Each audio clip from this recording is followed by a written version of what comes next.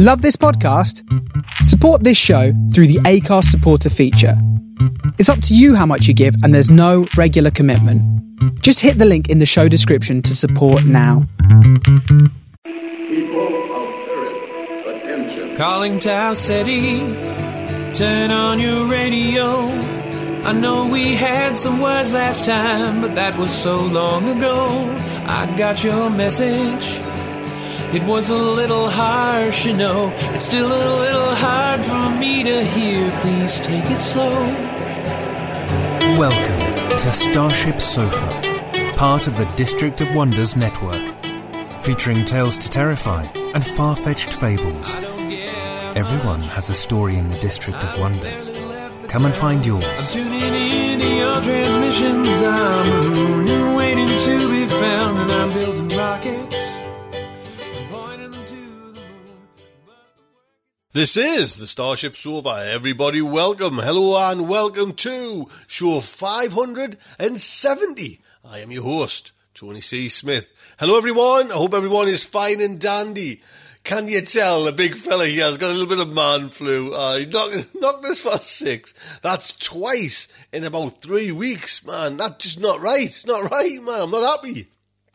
Man, I knocked this. Funny enough though, I got Christmas, like the Christmas spell. It was the run up before Christmas I had it, and then that was okay. Christmas was fine, and then I got New Year over, and it was just after New Year, and now I sound like a blocked up everything, man. Anyway, because you know I'm a trooper, don't you? You know what I mean? It's just carry on. I know the hot water bottle's ready. The duvet is all fluffed up for us. I've got me remote next to me telly. I'm going to watch some TV. Right, I'll tell you what's coming in today's show. The main fiction is The Astronaut Tear by Jonathan Laidlaw. And it is our very own Amy H. Sturgis as well. We're looking back at genre history. That is all coming in today's show. I do hope you will stick around and enjoy it. And like I say, we're carrying on, and Patreon is carrying on as well. We are at 437, and I think we're at 437. Actually, no, sorry, we are at 438 today. And yes, last week we were at 437. And I want to give a big thank you to Jay. Is it Weiler? Jay Wheeler? Jay, thank you so much. And a little plug there, Jim Devona. Jim upped his pledge as well, so big, huge thank you to you too. That'll be just fantastic, supporting the show. And Jim supported a bit more. Hey, right then. So we'll kick off with the main fiction. Like I say, it's The Astronaut's Tear by Jonathan Laidlaw. Jonathan Laidlaw grew up in the northwest of England near Sellafield nuclear power plant, which regularly leaked. He has one good leg, one good eye, and one good ear. His publications include Dana at Strange Horizons, Obstruction Rate but at Liminal Stories, Inundated at Far-Fetched Fables.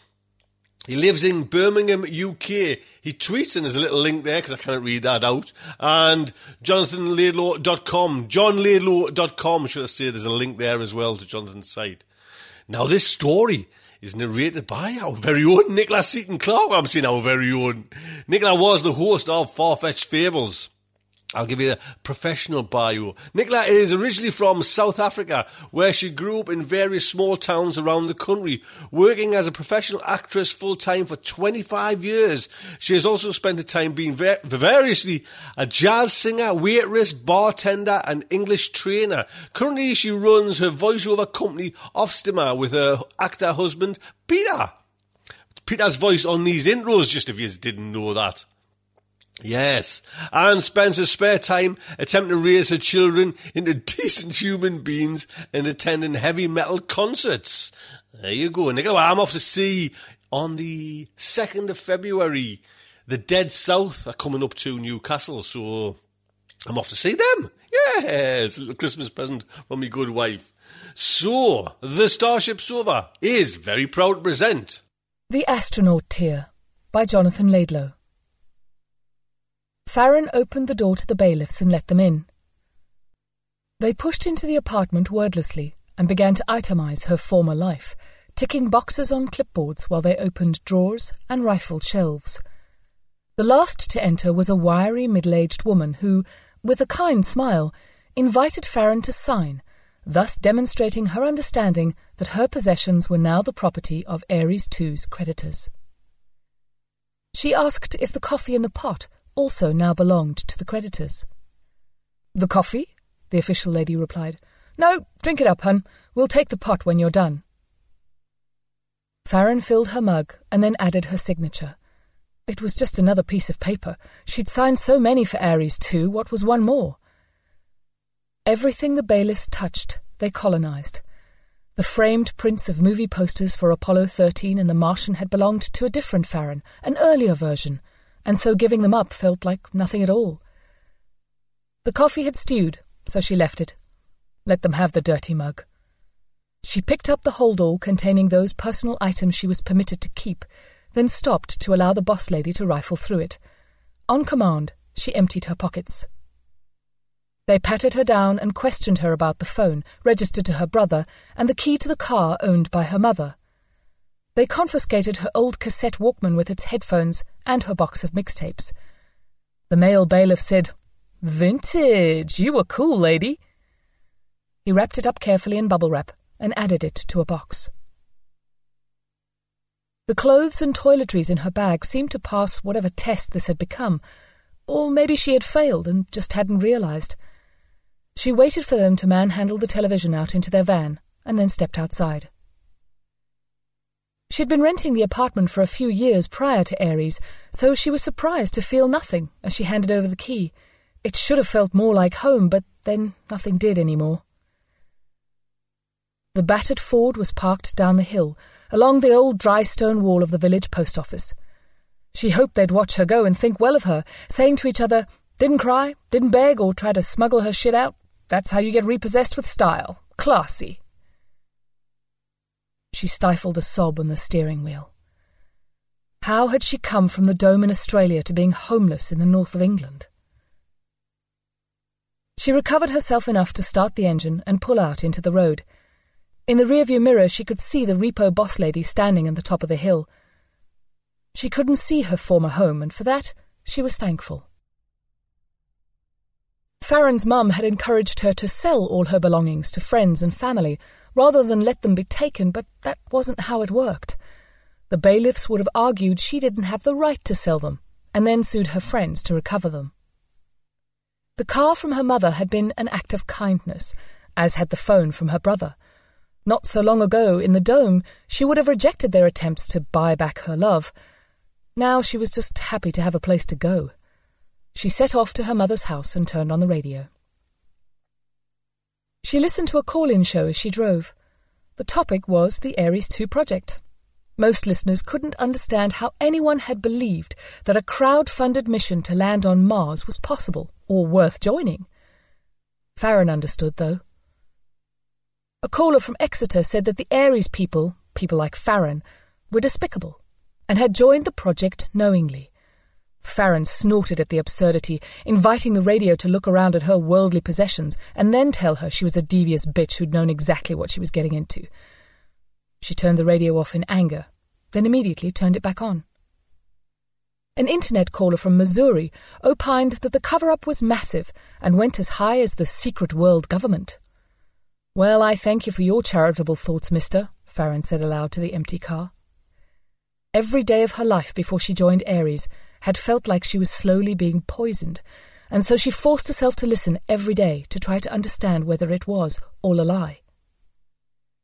The presenter interrupted the callers to go live to the siege in the Australian desert.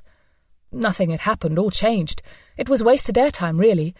They must surely be getting tired of Aries II by day 40. Farron braked to avoid a rogue sheep.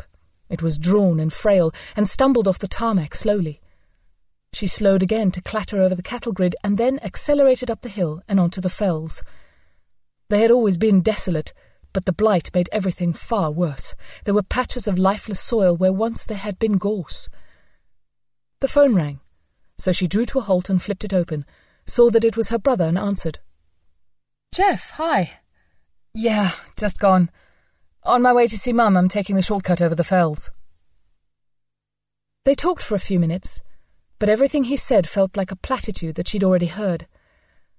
Jeff's voice crackled as the signal degraded, and eventually she dropped the phone onto the passenger seat and set off again, concentrating on making each turn as the road meandered its way up, round, and over the mountain.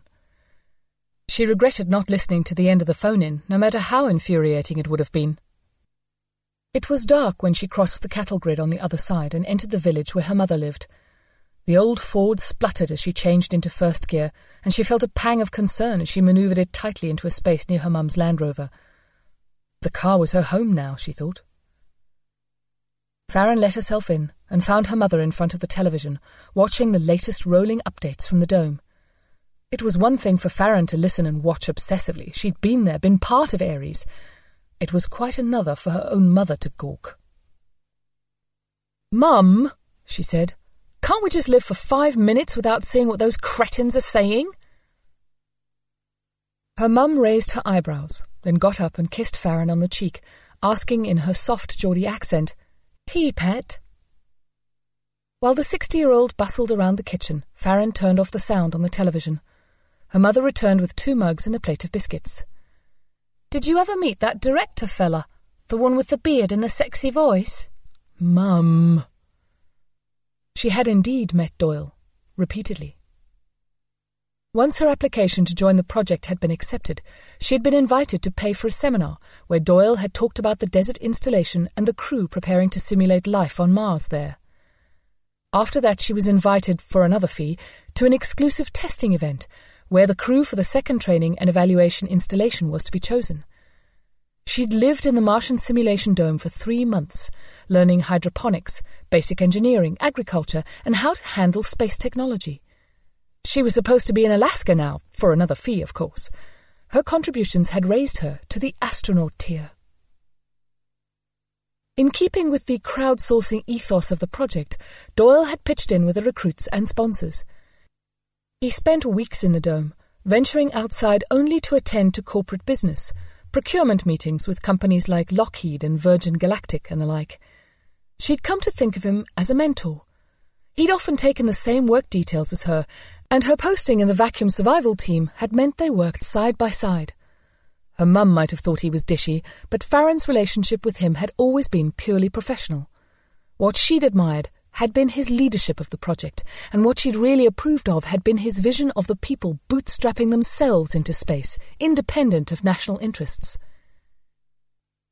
Farron thought the harassment charges were trumped up, and the warrant for his arrest a case of blatant Assanging. The biscuits were home-cooked, the tea reassuring. Mum filled her in on her cousins and the various illnesses of her aunts and uncles. Farron responded with innocuous childhood memories of the cousins, once, twice, and thrice removed, whom she barely knew as adults. The coverage of Ares 2 moved to aerial shots of the compound, then studio discussion of the fire and the first shootout. Farron picked up the remote and turned on the subtitles. The fire was at the mysterious silver donut building. She'd never had clearance. You had to be on the mission specialist tier to get inside there. They cut to an investigative journalist with shots of the Alaskan compound, unfinished and deserted. There was another silver structure, this one incomplete, and federal investigators were shown climbing over the half-built walls with clipboards and flashlights. While her mom droned on and on about the medical complications currently affecting Uncle Somebody or other, Farron took stock. She'd been convinced that 6 months in the cold in a simulated space habitat would eventually take her off-world. Instead, she was back in her mother's house and the country she'd been trying to leave since she was a child. A British scientist came on screen to offer an expert viewpoint. She explained that the designs for the interplanetary vehicle that, it now transpired, had never been constructed were fundamentally flawed, and the craft would have killed every astronaut upon takeoff if they'd ever had the funds to build it. The money taken from Martianauts like Farron had vanished, and now they were liable for Ares' debts through some quirk of their contracts. Doyle had been in regular contact with everyone in the group right up until the media expose and the ensuing raids. Would he get back in touch? She heard the back door, and then her brother's voice. "Hello? Fozzie Bear here yet?" "I'm here, Juicy," she called back. Then, "Why are you bothering your dear old mum on this fine northern evening?" Jeff stood in the doorway, rain dripping from his long white hair. "Are you having a laugh?" he replied. "Looking for my poor destitute sister, I'll have you know." He sat down and let Mum scurry around making more tea. Jeff was older by 3 years. He'd never been a particularly protective sibling, offering her wisdom and perspective when she needed it, but never rushing to impose. He had, however, been strongly opposed to Aries too.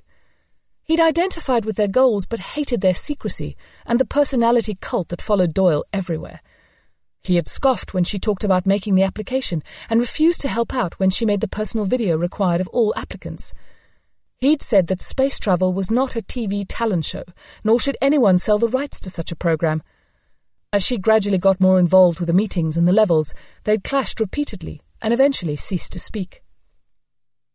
Since the day she'd called him from LAX and begged for help to get home, Jeff had treated her with kid gloves, helping where he could, like getting the phone, and he'd looked after her flat all that time she was away. Now he offered more assistance. "If you don't want to stay here, you can come over and take our couch, sis." He owned a bungalow with his wife in the village. It was cramped with the 2 children, but had always felt like a refuge to Farron. Even when they weren't speaking, she'd visited her nieces and hung out with Sarah. It felt like home. But it wasn't. And the thought of living in the same village as Mum and everybody they'd grown up with filled her with dread. Sleeping in the astronaut bunks in the cool, filtered air of the dome had been much more soothing. She needed to go far away. If not Mars, then as far as she could manage. She jangled the keys of the Ford in her pocket. "I'll stay here tonight and maybe come see you tomorrow, but after that I'm out of here. The roads are safe again, apparently, and Mum gave me wheels, so—" "Well, my culture is your culture," he said, with a smile that was really concern. "Oh, hey, did you see this?" He brandished a printout. Jeff thought of himself as an old-school white knight, and he was always trying to hack things, discover what was behind the encryption. "Somebody from Aries has something going on. It hasn't leaked yet. I just track these things." "Geek," she said, and took the paper he held out. A photograph. Black and white, grainy. A satellite image, maybe. The rocks and grassland of what had to be a British valley. Standing in the rain, a bulky ex-NASA spacesuit reaching down into a stream. The name Doyle was spelled out in the font they'd all voted for when crowdsourcing everything was a novelty. Farron had even attached the nameplate to that suit. Farron spent a few more days at her mother's house and allowed her to fuss, which meant that she received many cups of tea and frequent homilies on finding a good job and making no more trouble. Embarrassed, but not yet ready to talk, she ventured out to the library to use a public and anonymous internet connection.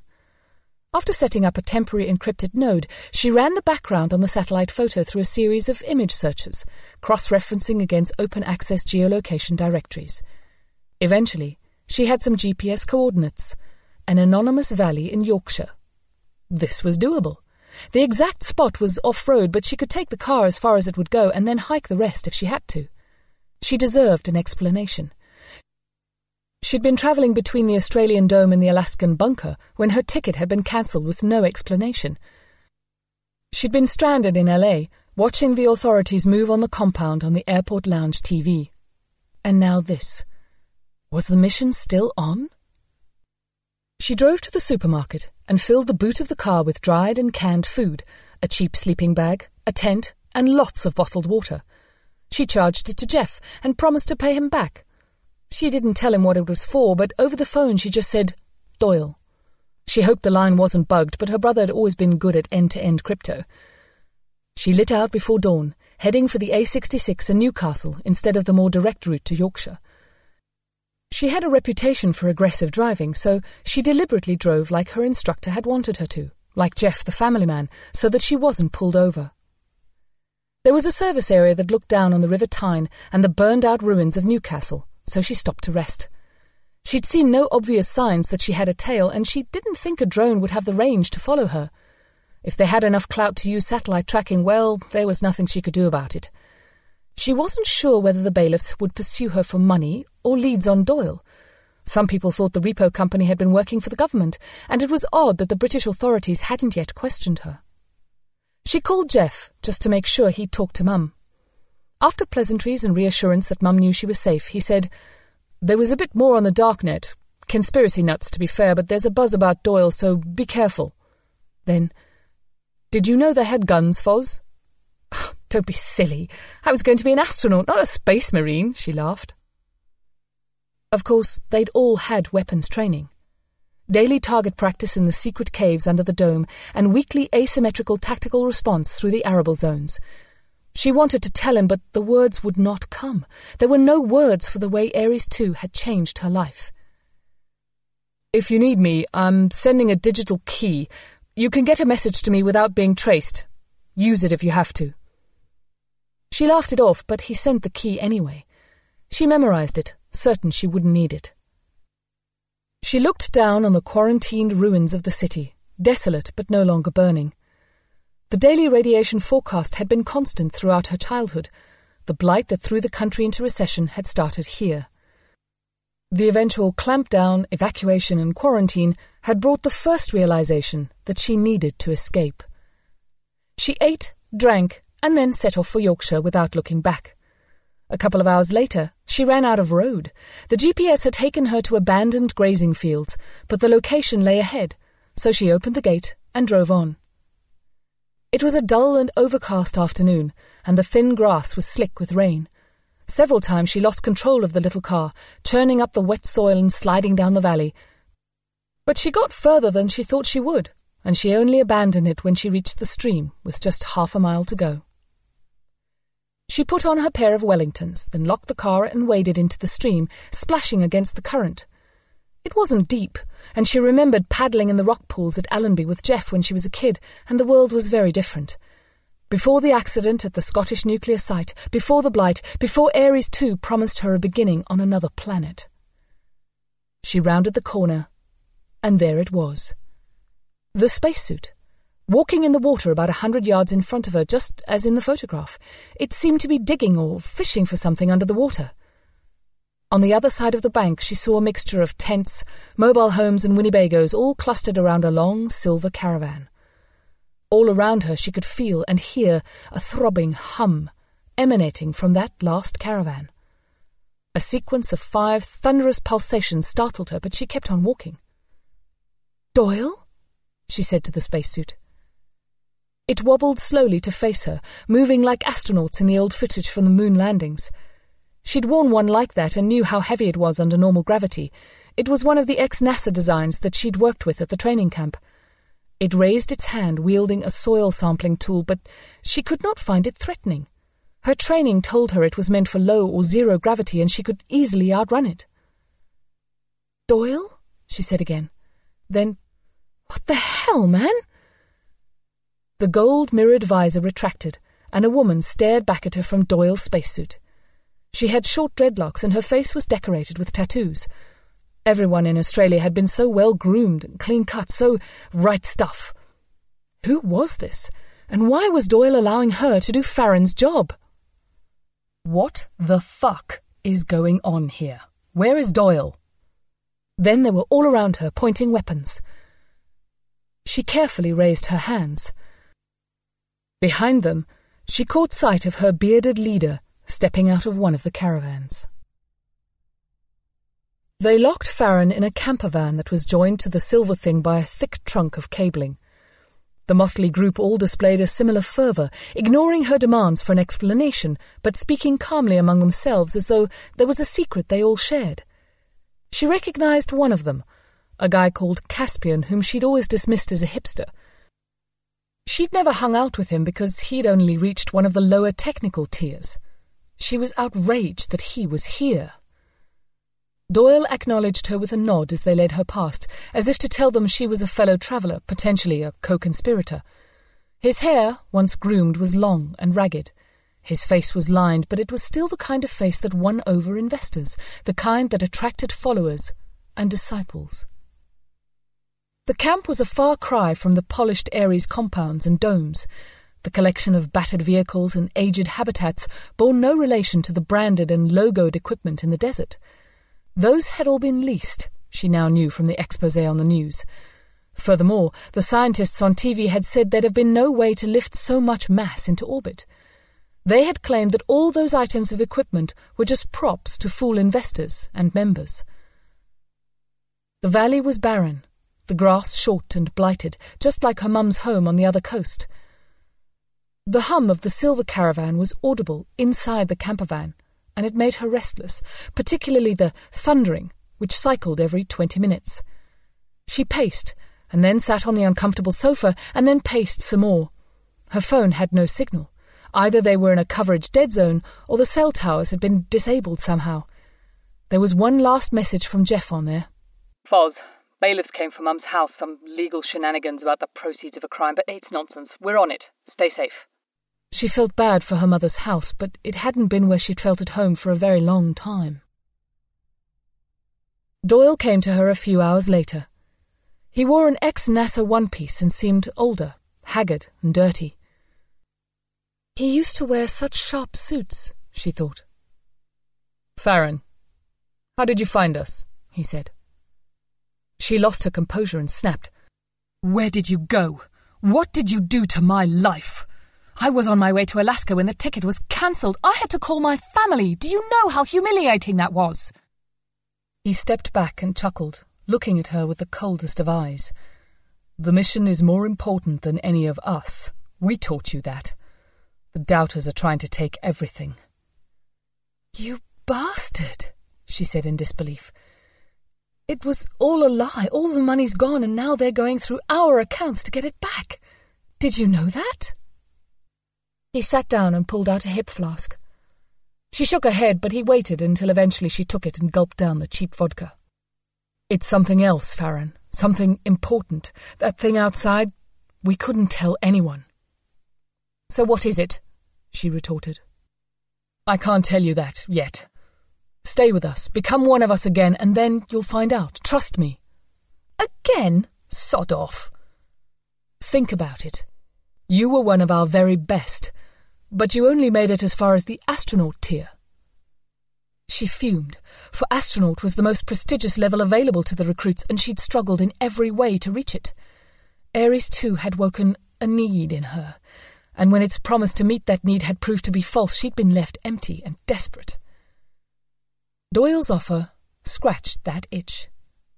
She wanted to leave this blighted land behind, but talking to Doyle reminded her of how much she'd enjoyed being part of something bigger than herself, of how good it felt to be in the inner circle instead of out in the cold. Now she could be again. He added one last temptation. "Work with us here, and you could join the European tier," he said, and his smug smile showed that he knew she would find another level impossible to resist. She slept fitfully, and then in the morning Caspian unlocked the door and invited her to join them on a scavenging trip. Seeing him made Farron sick with jealousy, sick that she was now excluded from something to which he still belonged, and so she meekly went with him and played her part. She worked with Doyle's crew for a week. They foraged supplies from some of the abandoned farms near the valley. Then she helped to check the cabling that ran to the mysterious silver trailer. The tasks she'd completed at astronaut camp in Australia proved vital, for she knew how to maintain machines that she didn't really understand. Once, NASA had trained scientists and pilots to live and work in space. Farron wondered whether the lunar astronauts had learned their systems by rote, just as she had in the desert. They were supervised by a watchful older woman with a shaven head and a doctorate, possibly 2, named Professor Curtis. She barely acknowledged Farron. Their only conversation was when she demanded Farron's phone. Farron handed it over without a word or a thought for Jeff or Mum. Caspian knew little more than Farron, but he shared water, showed her the supplies, and helped her make friends with some of the others. After a few nights, she was welcomed around the campfire for a sing-song, where every melody tried to incorporate the rhythm of the mysterious machine. She found that the others had all worked at different locations and had risen to different levels based on their abilities and their funds. None had risen to as high a tier as Farron, and yet here they were. At first she felt heartbroken that Doyle had invited them onto this new secret and exclusive tier, but not her. Then she made it her goal to achieve it herself. Curtis and Doyle were thick as thieves, but Doyle didn't speak to Farron much. He nodded as he passed, sometimes clasping her shoulder or arm. She wished he wouldn't treat her like his love-struck ex-girlfriend. She didn't feel that her behaviour warranted it, and she didn't want the others thinking they'd ever had a relationship of that nature. It cheapened her, and she was quickly coming to believe in this mission again. It felt right, as it had before, whatever it was. Vehicles better equipped for the terrain arrived in the night, driven by the girl with the tattooed face, and then they spent time joining 3 more silver trailers to the first, until eventually they had a donut, like the one in Australia. Some began calling it the Toroid, but Curtis referred to it simply as the engine, and that was the name that stuck. They moved into a new phase of testing, and Farron started to show them how adept at such work she had become in the habitat in the desert. They might have been in a North Yorkshire wasteland, but it stood in for a hostile space environment quite acceptably. She ran tests with a battered old laptop and found that the suits still held their oxygen, their heating and cooling systems were nominal, and their radiation shielding intact. The laptop was the type they'd used in the dome, encased in thick rubber and allegedly vacuum-proof. A few days later, Curtis walked stiffly from her Winnebago to the fire and said, "We begin a new phase of the project tomorrow." As she turned to leave, she took Farron to one side and told her, "Doyle is really proud of how you've joined us. He wanted me to give this back to you." She handed back the cell phone, fully charged. It had even miraculously found a signal. The phone wouldn't ring out, but then she wasn't sure whether this was a test, and she did not want to break their trust. Nevertheless, she hooked it up to the laptop and used the data connection to scour the net for news about Australia. The siege was over. Many members were dead, imprisoned or in hiding. The authorities across the globe continued to swoop on the poor idiots like her who'd funded and joined what they were now describing as a terrorist space cult.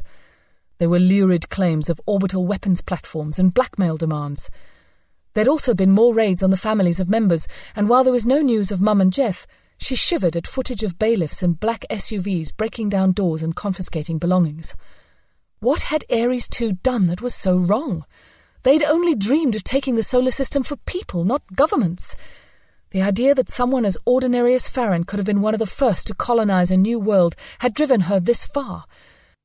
And she realized that her own commitment was more important than ever, now that the state machinery was painting them as criminals and closing them down.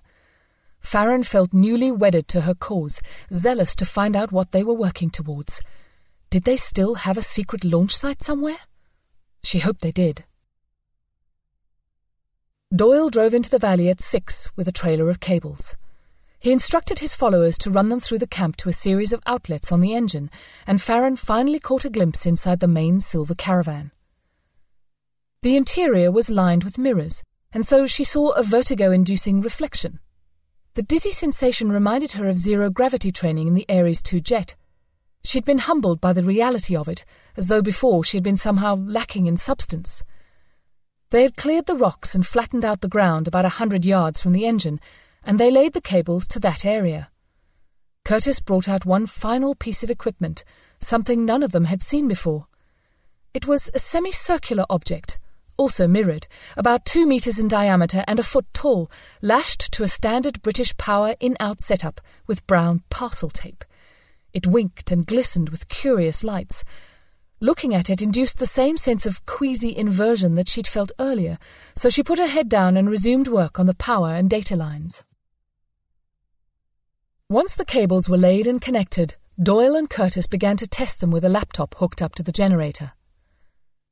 The early evening brought drizzle, and the 2 leaders worked on in the rain. Farron sat around the fire with the others. There was no more camaraderie, no more singing. "The engine has stopped," she said eventually. It was true, but nobody reacted except Caspian, who got up and walked back to his tent. Doyle joined them and ordered Farron to accompany him to his Winnebago. She obeyed without question. Perhaps it was time to join the European tier, she thought. As they walked, he called for Caspian, and the 3 of them went inside. 2 of the spacesuits were laid out, ready, and she helped Doyle into the bulky and dirty NASA suit. She had personally ensured its viability, and she was pleased that he respected her talents. "Help Farron into the 2nd unit," Doyle said to Caspian, and she glowed in the warmth of Doyle's approval. Caspian lowered the helmet over her head and leaned in. "Don't worry," he whispered. They stumbled carefully back outside and waddled slowly to where Curtis waited with one of the laptops and the new machine. Curtis pressed a key on the laptop. The air above the new device began to shimmer, to flicker like an old television set. Farron saw herself reflected in the static, a great galumphing, mouldy, off-white lummox, outlined in the snowstorm of white noise. The hum and the banging returned, and it sounded as though someone were knocking at a door. She gazed at her image, transfixed, for she was both subject and object. Then Doyle walked straight past and into the distortion field. He vanished. And then the grey sky lit up as though it was morning. She gazed upwards, and it was filled with silent black drones like airborne spiders hovering over the camp, their spotlights illuminating everything. Sirens began to wail, and she saw black uniforms sweep down into the valley, torches wavering as they made their way over the uneven ground. In the lead, she thought she saw the officious lady who had accompanied the bailiffs. Professor Curtis abandoned Farron and Caspian, leaving them by the laptop. Farron grabbed his wrist awkwardly and said, "Open me a link to this location," and reeled off Jeff's key. Caspian quickly entered it on the laptop. The connection opened, and she snatched the computer, activated the oxygen regulator on her suit, and stepped into the white noise after Doyle, trailing data and power cables behind her. It was the only thing left she could do. She closed her eyes as she pushed through her distorted other. It felt as though she had lost her balance, as though she was stuck in the moment just before falling. Then she was through, staggering to regain her footing on unfamiliar ground. She opened her eyes and blinked in disbelief. She felt lighter, sensed the heater in her suit kick in, and heard the radiation monitor beeping furiously. At her feet, strange red and grey rocks on a vast expanse of ice, glistening in the light. To her left, Doyle. He stood still, swaying unsteadily. Dominating the horizon were the coloured stripes of Jupiter, the great red storm spot visible just on the edge of the skyline, seeming only a few miles' walk along the icy wasteland in front of her, but in actuality thousands of miles away. The sun was a bright star in a black sky. She triggered her radio and found Doyle praying. She'd not realized he had any spiritual impetus. Ares II had been her own sole authority, yet, now that they were millions of miles further than Mars, Jupiter's shadow seemed a far higher god. After the prayer, he said, "I lied, Farron. It's not the European tier, it's the Europa tier, the highest level a member can reach." "So, Ares II was always a cover story?" she replied. "That's amazing. We're in space, Doyle. Space!" She was so happy she began to cry. It was all possible. She could leave it all behind. He turned to her, huffing and puffing as he adjusted to the ultralight gravity, a tenth of that back home. "That's right," he said.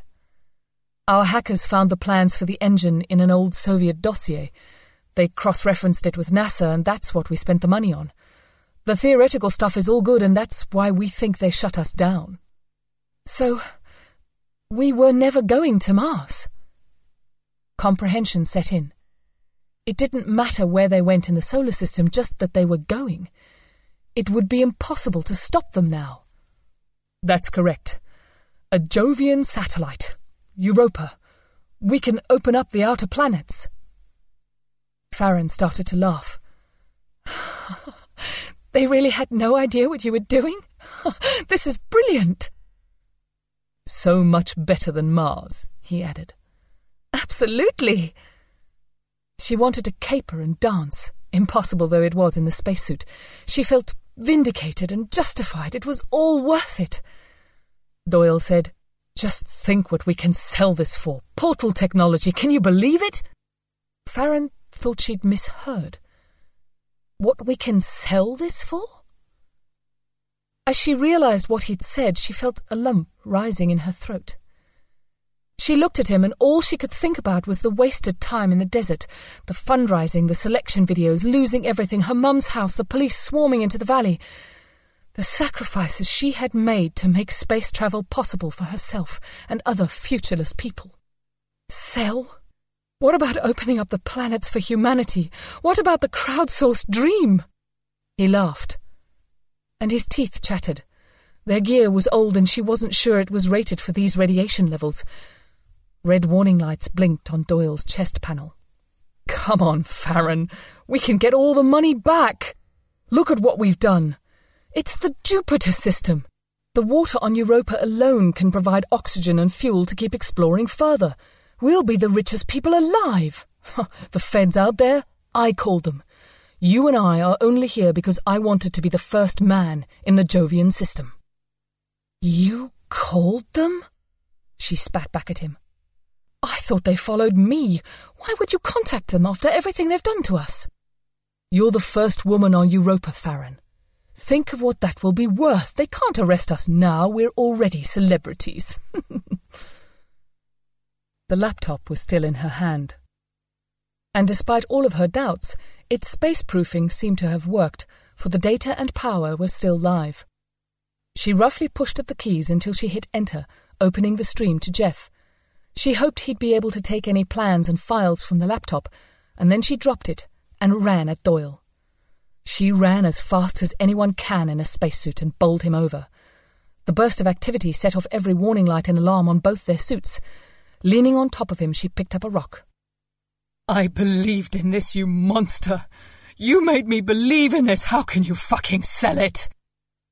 She slammed the rock down, smashing it into her reflection on the golden visor until it cracked, and he grew still. She struggled off him and sat down, her back to the beautiful gas giant. She looked at the iridescent portal. Should she go back, or wait for them to follow? How many more spacesuits did they have? How long before they came through and spread out to the stars? Which government would be the first? And would they care that she'd marked their discovery with a blood sacrifice? She doubted it. Her only hope was that Jeff would find the plans and do a Snowden with them. Otherwise, the solar system would become everything she hated about Earth. All strength left her. She turned, feeling cold as her suit began to fail, and marvelled at the landscape before her. The barren, ice-bound surface of Europa was like nothing she'd trained for, and yet it was everything she needed. She walked carefully and slowly across the white expanse towards the horizon and Jupiter's watchful eye, leaving Doyle's body and the portal far behind. And there you go. Ryan Reynolds here from Mint Mobile. With the price of just about everything going up during inflation, we thought we'd bring our prices down. So to help us, we brought in a reverse auctioneer, which is apparently a thing. Mint Mobile Unlimited Premium Wireless. How to get 30, 30, bit to get 30, bit to get 20, 20, 20, bit to get 20, 20, bit to get 15, 15, 15, 15, just $15 a month? Sold! Give it a try at mintmobile.com/switch. $45 up front for 3 months plus taxes and fees. Promo rate for new customers for limited time. Unlimited more than 40 gigabytes per month. Slows full terms at mintmobile.com. Big thank you to Jonathan. Jonathan, thank you so much. That's just amazing. Oh, man, thank you. And Nicola, it's just lovely to just hear you there. You know what I mean? Just hear you there in the sphere, as we say. Nicola, I hope you're well. Have a fantastic 2019, and I hope you raise them kids into decent human beings. You know what I mean? I hope you try.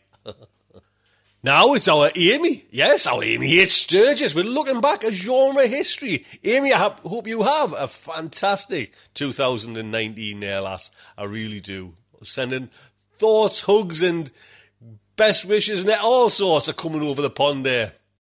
Hello and Happy New Year, my friends. It is time for another look back into genre history.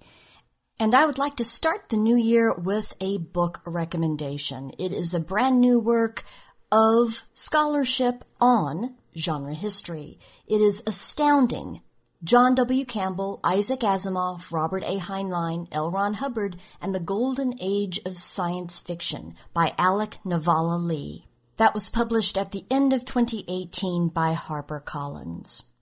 The author has genre cred. He has 3 novels, including The Icon Thief, and his stories have been published in Analog Science Fiction and Fact, Lightspeed, the year's best science fiction. He's also published nonfiction in places like the Los Angeles Times, the Daily Beast, Salon, and Longreads.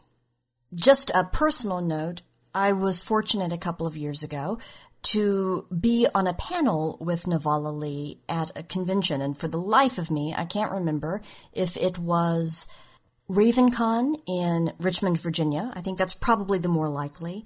Or possibly Con Carolinas in Charlotte, North Carolina. Those happened fairly close together. But at any rate, it was a panel about genre history. And between chatting with him before the panel began and then hearing his comments during the panel, I was so impressed. I made a note to myself that I've carried around for the last couple of years, reminding myself to watch for this book when it came out because I wanted to read it. That was long, long before the 5-star advanced reviews came out. But they came out, and so have a lot of other 5-star reviews since the book was published, and it definitely earns the praise that it has received, this book. First, let me give you a couple of quick quotes here that sort of set up the thesis, the argument of this book. So I am now quoting from Astounding. Science fiction might have evolved into a viable art form with or without Campbell, but his presence meant that it happened at a crucial time, and his true legacy lies in the specific shape that it took under his watch.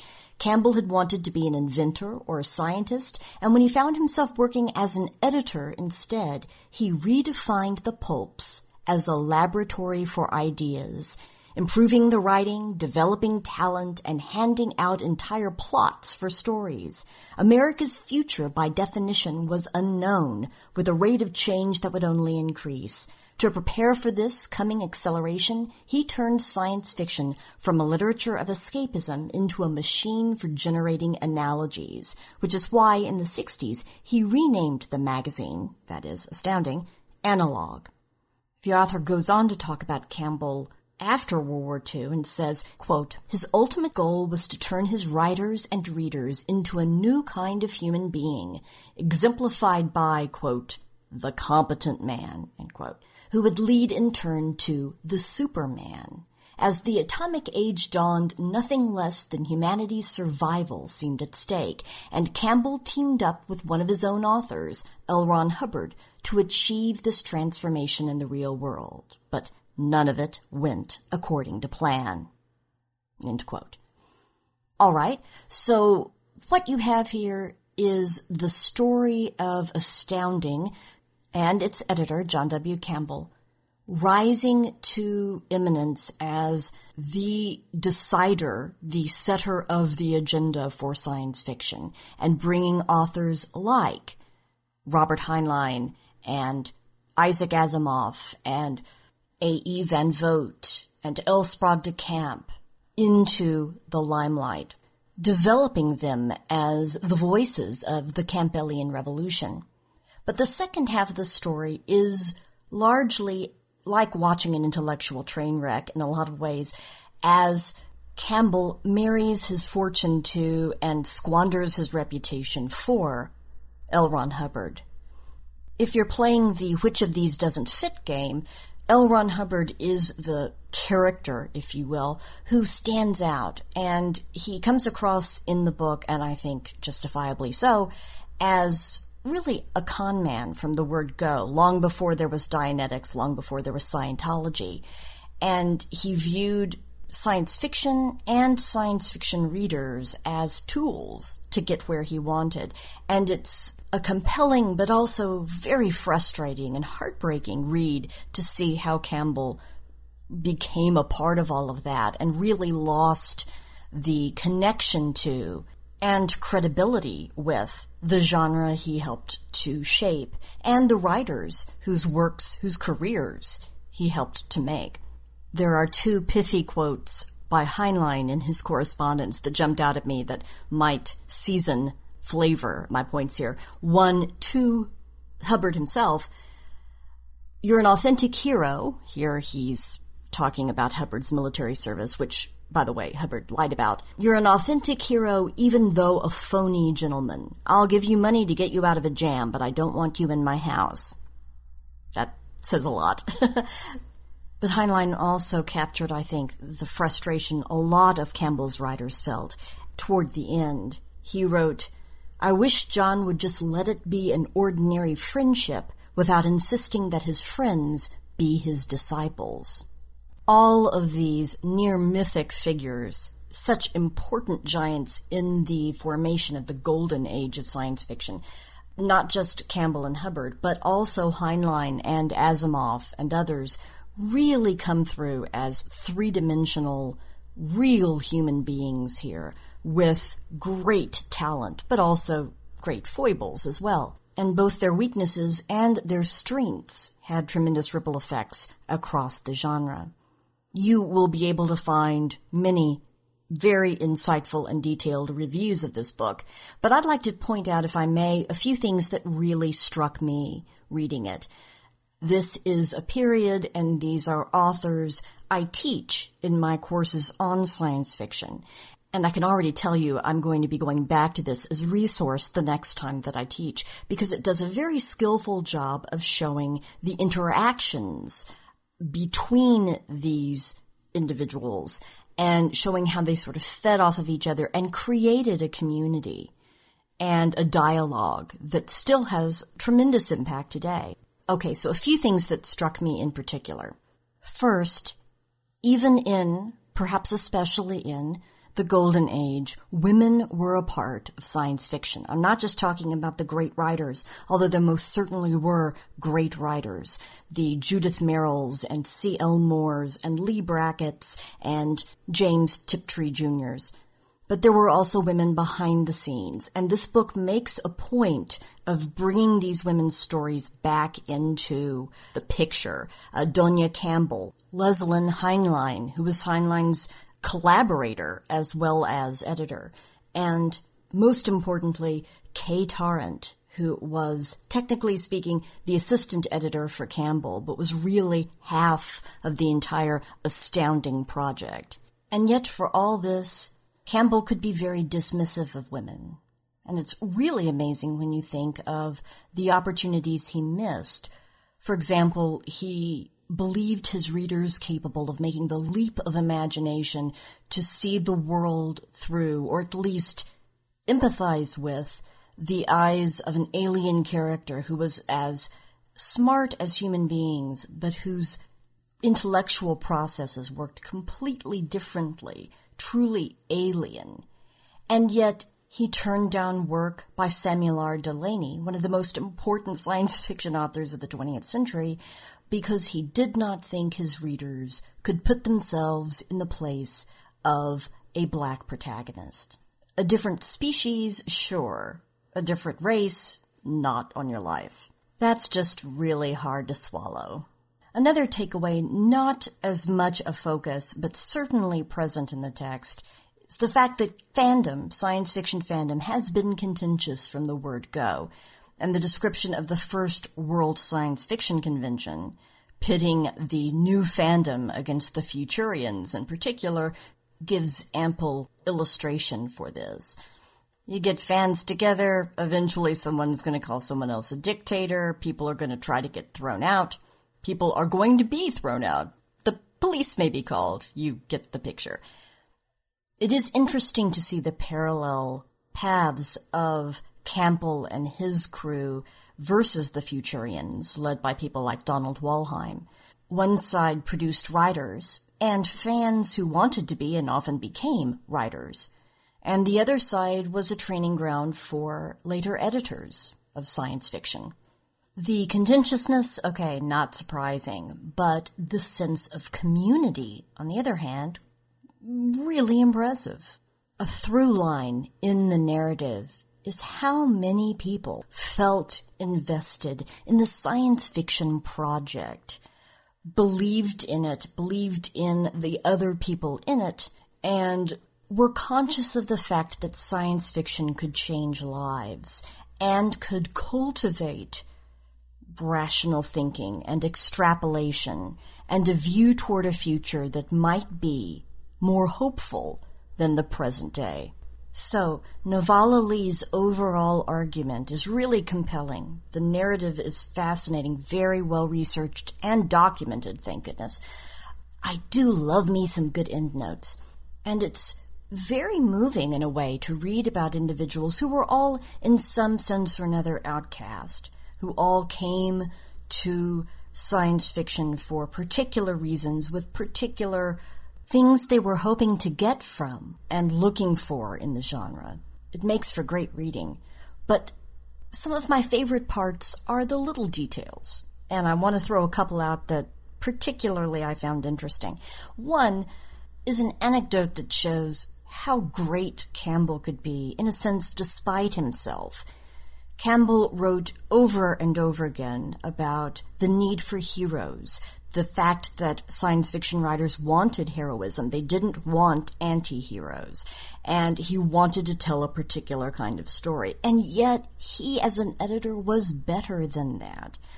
And an example I give in class about his impact on the genre is from The Cold Equations by Tom Godwin, which was first published in Astounding in 1954. It's been called over and over again one of the best science fiction stories before 1965, sort of that golden age. The Science Fiction Writers of America even selected it as one of the Science Fiction Hall of Fame works. And it's a story, if you haven't read it, I'll give you a quick explanation. It takes place on an emergency dispatch ship headed for a frontier planet with desperately needed medical supplies that mean life or death for the planet's inhabitants. The EDS is stripped down to basics. It has no more fuel than is needed. It is going to be there as fast as possible. And once the pilot takes off, he discovers that a young girl has stowed away on board, even though she saw the unauthorized personnel keep out sign. She thinks that the only repercussion of her actions is that she'll have to pay a fine, and she's willing to do that. She wants to go to this frontier planet because her brother is there dying, and she wants to see him. Well, little does she know, they don't have extra fuel. They can't take on any extra weight. This wasn't a question of paying a fine and getting a slap on the wrist. This is a life or death scenario. And when Godwin submitted the story to Campbell, he wanted to have his cake and eat it too. He wanted to set up this terribly dire situation, but then salvage a happy ending. And Campbell, despite his desire to have heroes, to have supermen, to have these kinds of hopeful endings, he made Godwin rewrite and rewrite and rewrite that story until the girl had to die. Because, in fact, the science of it all did not allow you to avoid the repercussions of the choices of the characters. And even though the girl made that choice from the best of intentions, the fight between personal sentiment and the laws of physics isn't much of a fight at all. Physics is going to win. And given all that we discover about Campbell and about Campbell's ideas, I think this is an example of Campbell making a writer better, a story better, and in a sense, despite himself, showing his truest gifts as an editor. An example in the opposite direction is Campbell accepting Dune and being well aware of the genius of Dune, and even asking Frank Herbert why Paul's little sister Alia needed to die. Did she have to die? Campbell's comment made the author rethink his decision. And, of course, as we know, Frank Herbert made the choice to keep Alia alive, and that made a huge difference in the Dune series.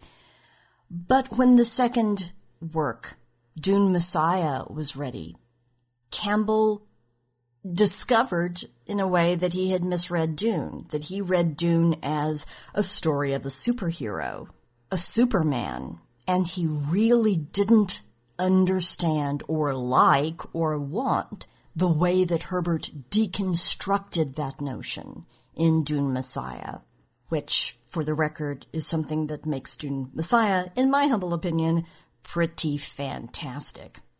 Tony, I'm looking at you.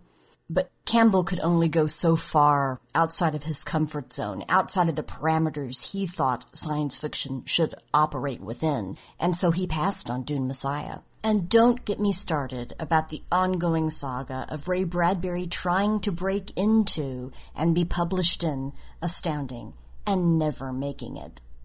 Okay, I feared that I would just ramble and ramble here, so I'm going to rein myself in. Go get this book.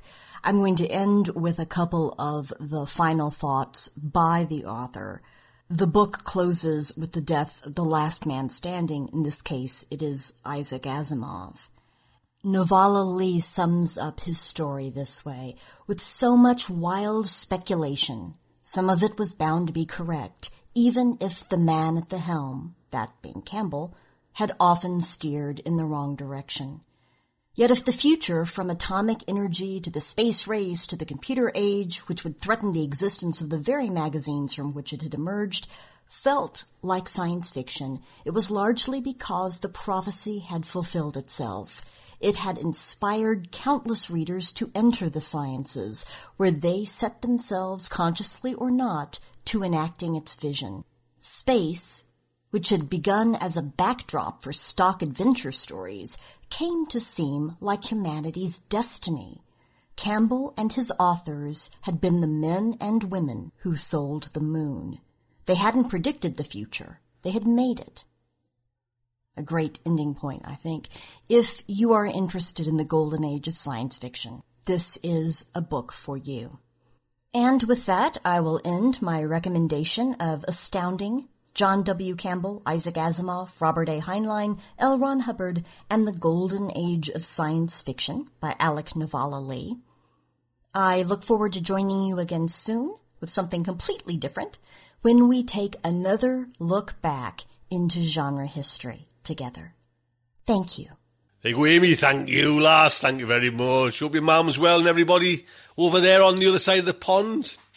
Right then, that is it. That's today's show. Tucked up and put to bed. I hope you enjoyed it. I'm off to go and suck a fisherman's.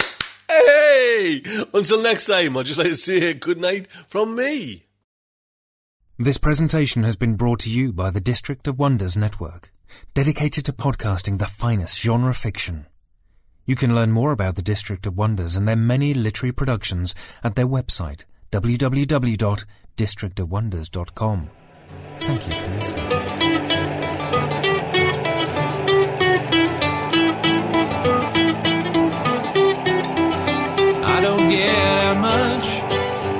I've barely left the ground. I'm tuning into your transmissions. I'm a moon and waiting to be found. And I'm building rockets and pointing them to the moon.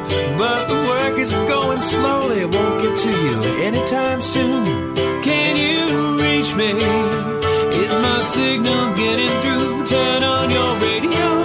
I want to talk to you.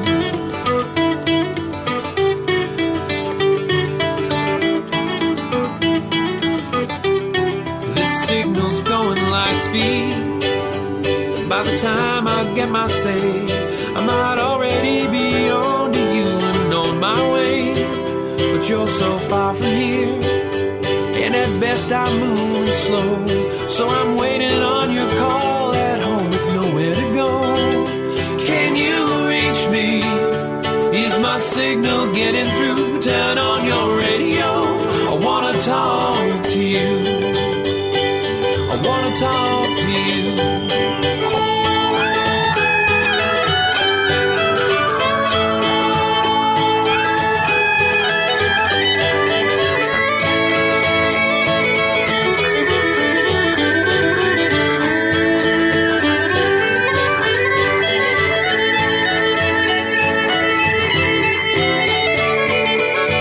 If books were rocket ships, I'd be on my way. If I could cast myself on a radio wave, I might get to you someday. If books were rocket ships, I'd need only the will to fly. I'm still building word by word, and I'll get out there by and by. I'll get out there by and by. I'll get out there. I'll get out there by and by. I'll get out